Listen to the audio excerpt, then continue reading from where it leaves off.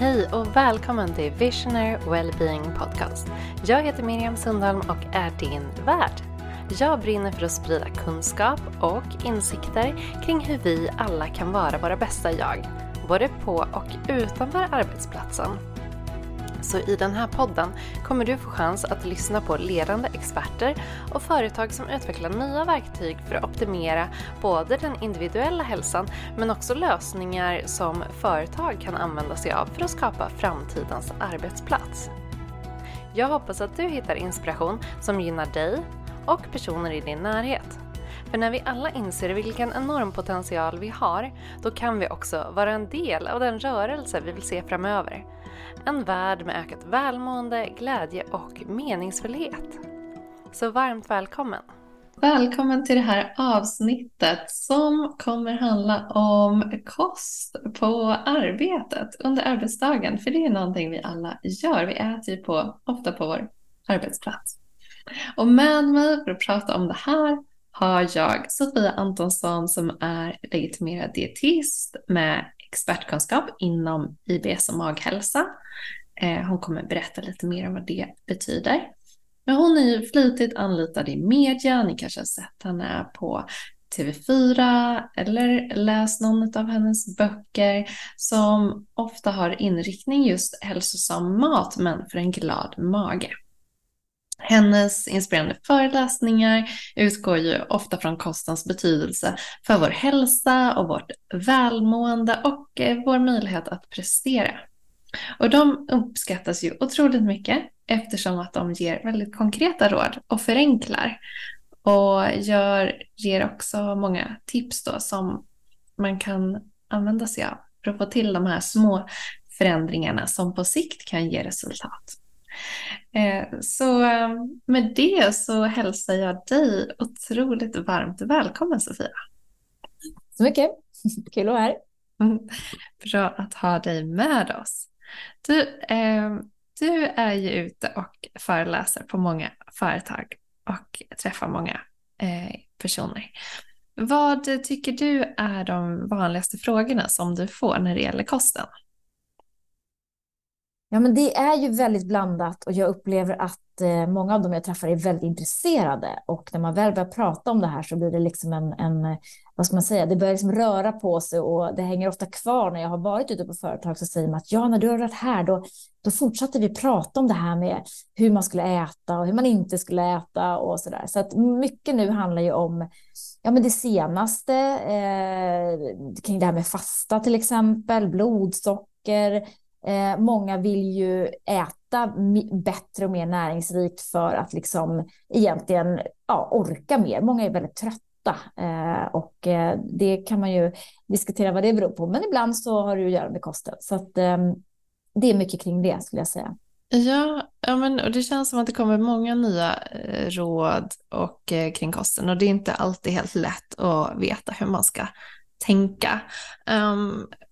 Men för att förklara lite hur kosten ändå påverkar hur vi mår och vår prestation, vad skulle du säga? Vad har det för påverkan? Men man kan säga att alltså, kroppen är ju som en bil. Rätt bränsle in, då går bilen väldigt bra. Fel bränsle in så går det inte alls bra. Vi behöver förse vår kropp med rätt näring och rätt bränsle och rätt energi för att det ska bli bra. För att vi ska orka, må bra, för att alla egentligen processer i kroppen ska egentligen gå som det är tänkt att de ska gå. Så det är vitaminer, mineraler, antioxidanter och sen är det en bra liksom, sammansättning i övrigt i kosten som är väldigt, väldigt viktig. Och det här slår ju ut på egentligen allt, både humör och energi och fokus och prestation under dagen.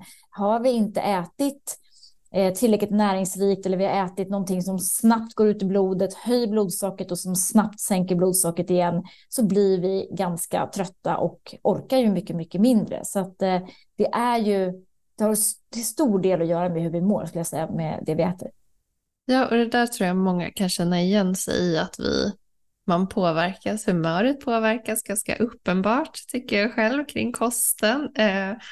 Jag kan själv uppleva den här att man blir lite hangry om jag liksom inte har fått mig att jag äter ganska regelbundet, så om det gått över min ättid så kan jag känna att det påverkar mig. Man har också sett i studier, jag läste en väldigt spännande studie där det var domare som skulle ge sin dom då, och om de fick göra det innan eller efter lunch påverkade utfallet. Det tänker jag man kanske ska tänka på om man ska som in och löneförhandla eller liknande, eller ta någon så här svår diskussion med chefen. Då kanske man ska planera in det efter lunch helt enkelt. Låter rimligt. Mm. Men vad är då, lite kort, alla är ju inte så intresserade som du och jag kring kost och sådär, men vad skulle du säga på ett enkelt sätt är god och hälsosam kost? Ja, men alltså det här är ju, det finns ju riktlinjer, sen är vi alla olika. Det får vi liksom ha lite ödmjukhet inför. Men generellt kan man ju säga så att äta regelbundet är bra. Att hålla nere på sockret och hålla liksom kolhydraterna som vi äter som långsamma, det vill säga mycket fibrer, och försöka hålla ner då snabba kolhydrater med kanske hög mängd stärkelse och socker och så vidare. Så det handlar mycket om fullkornsbröd, fullkornsris, pasta, äta lite mindre pasta, äta lite mera grönsaker, att undvika flytande socker, juicer, fruktdrycker, den typen. Ta gärna en hel frukt istället. Det är någonting som gör att energin varar längre, så att säga. Så att det är mycket av det här med att få en bra dag. Det handlar ju om att balansera blodsockret bra. Och här pratar man mycket om någon som har diabetes. Men även för den som inte har diabetes så påverkas man ju både humör och energi, fokus av hur blodsockret beter sig under dagen. Så att äta regelbundet och äta långsamma kolhydrater gör ju att energin räcker mycket, mycket längre. Ja, och hur kan man då som arbetsgivare tänka för att liksom främja den här typen av sunda matvanor bland sina medarbetare? Ja, men alltså arbetsplatser ser olika ut, det ska vi säga. En del har ju väldigt fina alternativ, att man har en kyl på jobbet där man har kanske fyllt upp med bra alternativ, alltså kanske lite keso eller yoghurt eller kvarg eller sådär. Det finns bär, det finns lite nötter och frön och sådär som man kan gå och ta som mellanmål. Andra har ju tvärtom en ganska skralt utbud. Det kanske är mycket läsk, energidrycker, mycket godis, den typen som man kan gå och ta under dagen. Så det är klart att arbetsgivaren kan ju styra åt vilket håll man vill egentligen gå här. Och jag tror att det är viktigt att man som arbetsgivare förstår att det som man ger sina då anställda under dagen, det kommer också påverka hur man mår. Så helt klart att man gör en upprensning och en utrensning och kollar igenom det man har och erbjuder riktigt bra kvalitativ mat. Det är ju att föredra. Ja, och det här, nu kommer jag genast att tänka på liksom, i Sverige så har vi en ganska stark fikakultur, och jag tror att många arbetsgivare vill liksom göra någonting snällt, och det ska firas ibland, och det är ju mycket kanske tårta, bullar är någon typ av standard. Och hur ska man förhålla sig kring liksom fikastunderna på ett bra sätt? Men jag tycker fikastunderna är ju en del av vår kultur, de är jätteviktiga, men jag håller helt med. Ibland går det ju lite överstyr, att det blir för mycket och för ofta helt enkelt. Så att jag tänker så här, en fika kan man ju helt klart ta någon gång då och då. Men man kan ju också egentligen visa uppskattning på andra sätt gentemot de anställda. Man kan ge någonting, en biobiljett eller vad som helst, eller typ gå ut och gå en promenad. Man kanske ger en extra friskvårdstimme. Det skulle jag tycka var ett bättre sätt än att ha en stående fika en gång i veckan, att man faktiskt får 30 eller 60 minuter i friskvård extra varje vecka. Så att man kan ju hitta på andra saker egentligen att belöna på än just fika och den typen. Ja, och när det gäller så här bra, mer hälsosamma snacks och fika-varianter, vad skulle du säga är bra att erbjuda då? Ja, men alltså att ha lite typ yoghurt i kylen eller ha lite, egentligen så räcker det att ha en fruktkorg och sen lite nötter och frön som man kan gå och ta av under dagen. Det är ju alldeles utmärkt för att hålla blodsocker, energi och få i sig ordentligt med näring, så är det absolut bästa. Så frukt, nötter och frön, skulle jag säga, där börjar man. Ja, men vi hyllar fruktkorgen, den är fortfarande viktig och har påverkan på hur vi mår och håller energin igång. Så en annan del är ju lunchen. En del företag erbjuder lunch, andra inte. Men oavsett det, vad skulle du liksom säga om lunch som ett fenomen, lunchpausen? Ja, men jag tycker den är viktig eftersom vi är generellt sett idag ganska dåliga på att ta pauser. Det vet man ju själv, man sitter och så har man jättemycket att göra och så tar man in någon tallrik med någonting eller en sallad eller någonting färdigt och så äter man det framför datorn kanske samtidigt som man fortsätter jobba. Så det är klart att lunchpausen har ju en viktig plats för att det blir ett naturligt avbrott i arbetet. Jag är ju den som är för att man äter på lunchen och sen så tar man en typ 15 minuters promenad och försöker få in det varje dag. Har man svårt att få ihop sina steg så kan man i alla fall räkna på några där under lunchen, tycker jag. Få ut och få lite dagsljus, lite sol. Jätteviktigt för vårt välmående. Sen är det ju så att lunchen är också, tycker jag, en rent man hinner ju prata med sina kollegor, så det har ju mycket av kulturbyggande på företaget, att man faktiskt sitter ner och pratar lite med varandra, inte om arbetet då kanske nödvändigtvis, utan om kanske privata saker eller någonting man har läst eller hört eller sådär. Så att i den vinkeln tycker jag också det är viktigt. Sen är ju lunchen bra för att jag tänker att även om man är en person som kanske väljer att fasta, man kanske hoppar över frukosten och så börjar man äta över lunch, det är många som väljer att göra det, så är ju lunchen väldigt, väldigt viktig för att samla ihop energin därifrån från frukosten till exempel, så att man orkar resten av eftermiddagen.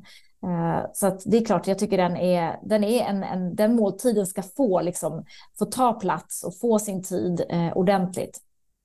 Ja, men jag pratade med en vän häromdagen och så sa man att fram till lunch det är första halvlek och sen så blir det andra halvlek, och att man ser lunchen som den där pausen.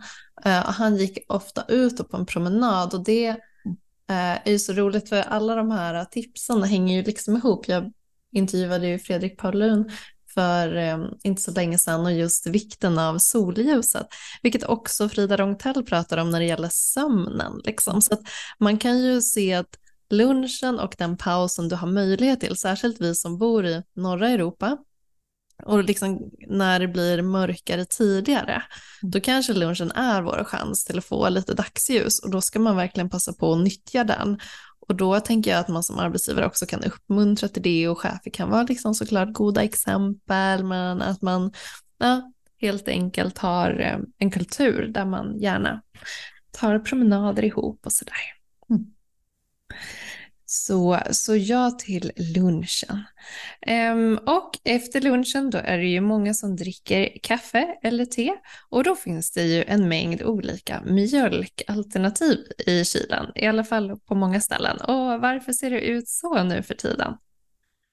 Ja, men det slås jag ju alltid av när jag är ute på olika företag och så öppnar man kylen och så finns det 10 olika sorters varianter där. Det här har ju att göra med dels preferenser. Vi har ju blivit mycket mera vi visar vem vi är genom att välja, eller snarare välja bort olika saker. Så många väljer bort vanlig mjölk och så väljer man sojadryck eller havredryck eller mandel eller kokos eller vad det nu kan vara för någonting. Så jag brukar säga att det finns 2 olika anledningar. Dels för att man vill visa helt enkelt vem man är. Mat är identitet genom att då välja bort vissa saker.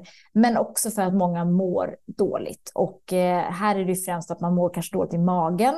Och då funderar man på varför gör jag det, och så testar man kanske laktosfritt. Ja, det blev inte så mycket bättre. Då testar jag helt mjölkfritt och så kör jag soja. Oj, ja, det blev mycket värre. Okej, då kanske jag ska testa havre. Och så går man runt så där hela tiden och försöker hitta den röda tråden. Men det tycker jag är mer ett symptom på den samtid vi lever i. Att man försöker famla runt och hitta hur ska jag äta optimalt för att må bättre.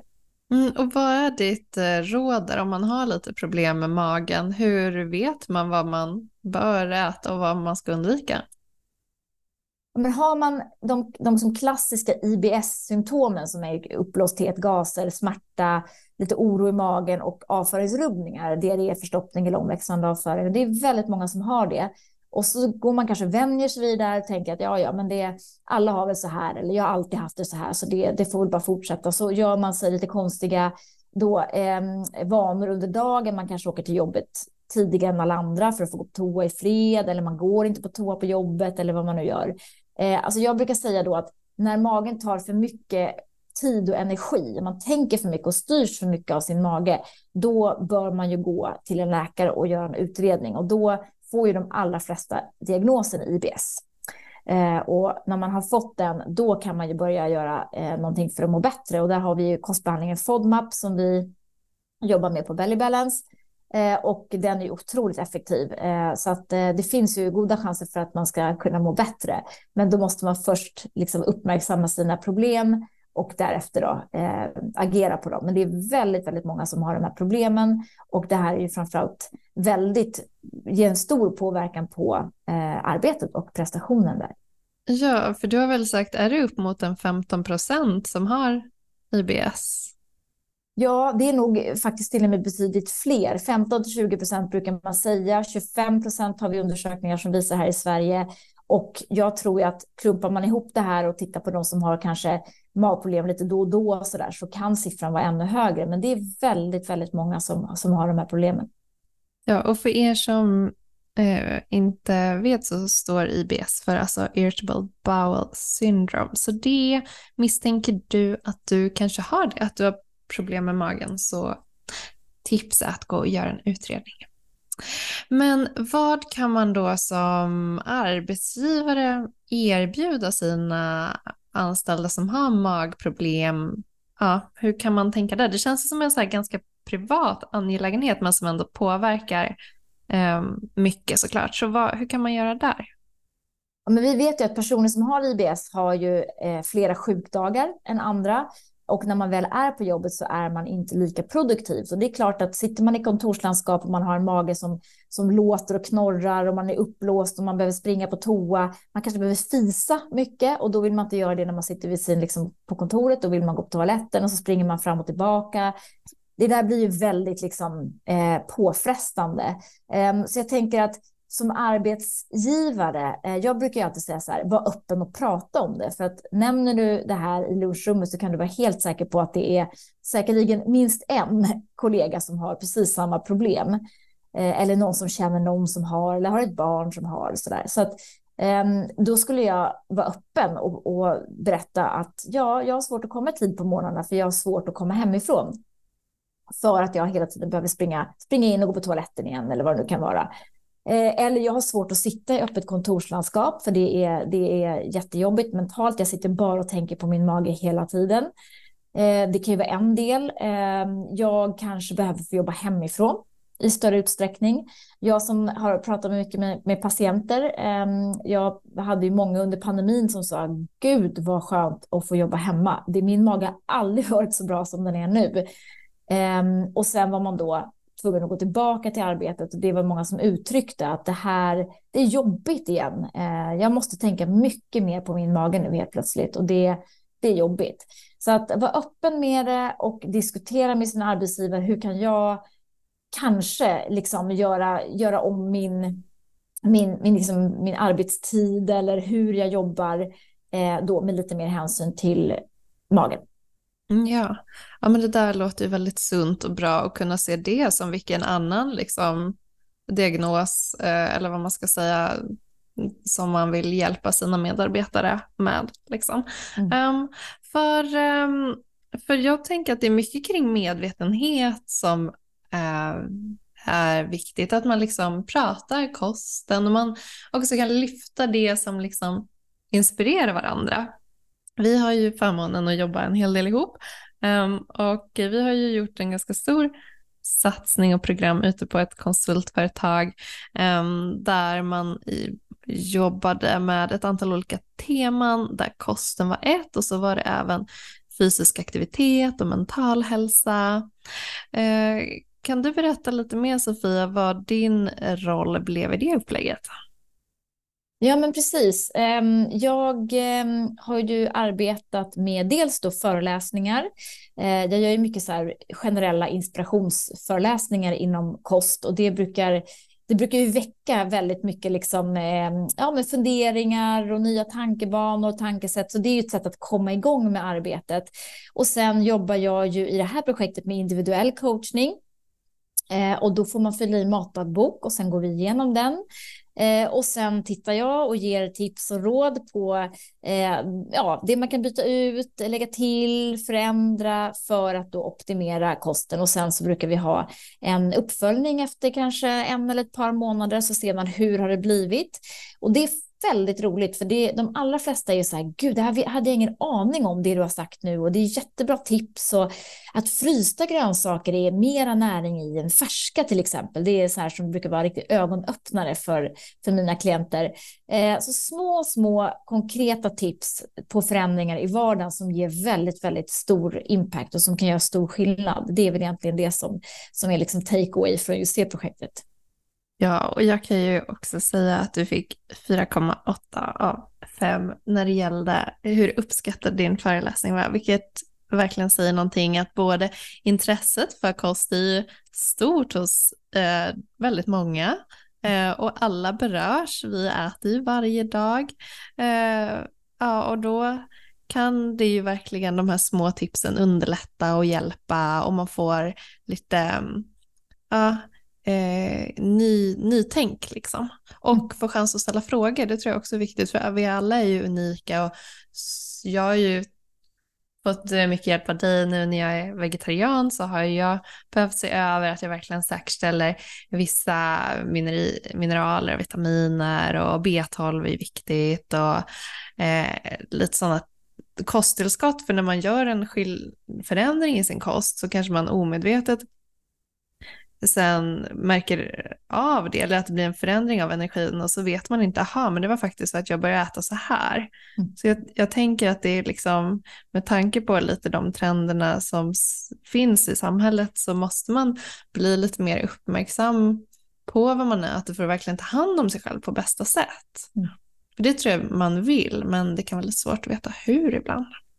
Ja, men exakt, och där är väl egentligen min take att det behöver inte vara så svårt. Man behöver inte gå all in, man ska inte göra någon jobbig diet eller så här, utan titta på hur det ser ut för dig idag, och därifrån så kan vi säkert göra ett antal förändringar, och det blir verkligen ögonöppnande för de som jag hjälper. Det brukar bli väldigt, väldigt så här, just det, men jag behövde inte göra så mycket egentligen, men de grejer jag gjorde gav väldigt, väldigt stor effekt. Ja, och det är ju så bra med det, för det handlar ju aldrig om att gå på någon diet, utan de här kosttipsen är ju snarare hur kan man underlätta vardagen, hur kan man byta ut lite enkla ingredienser så man fortsätter äta god mat, man känner sig liksom alltid mätt, att det inte handlar om att man ska gå och svälta sig själv, för herregud, det är väl ingen som känner att man vill gå igång på en sån tanke, utan nej, äta god mat med lite mer näring, så står man sig, och det känns ju ofta väldigt bra. Det man då kan fundera på lite, det är ju då, okej, om man har gjort en sån här satsning som arbetsgivare, hur kan man mäta om den här satsningen liksom är framgångsrik? Finns det något sätt att utvärdera åtgärderna inom kostområdet?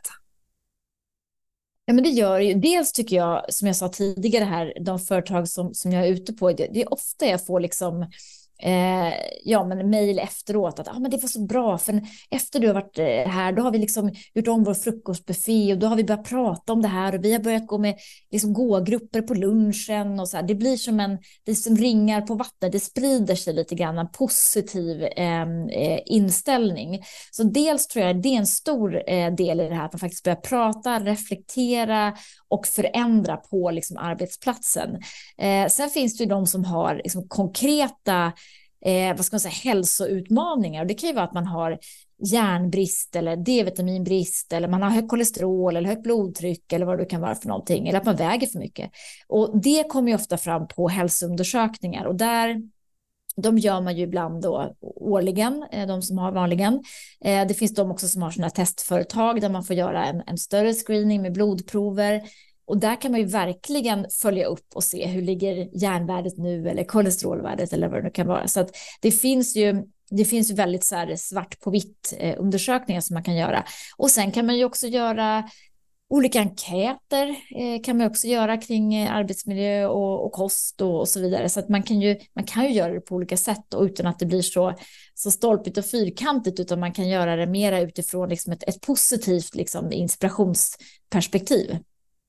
Ja, men för där jobbar ju vi också med på Omla, att vi hjälper företag att förstå vad medarbetarna vill ha och ta fram program. Så jag tänker en jättebra uppstart kan ju vara att se över vad ställer vi idag för våra frågor i vår medarbetarundersökning. Kan det vara att man lägger till någonting kring hur upplever du vår lunchmiljö eller de alternativ till fika, mellanmål, snack som erbjuds. Vad önskar du?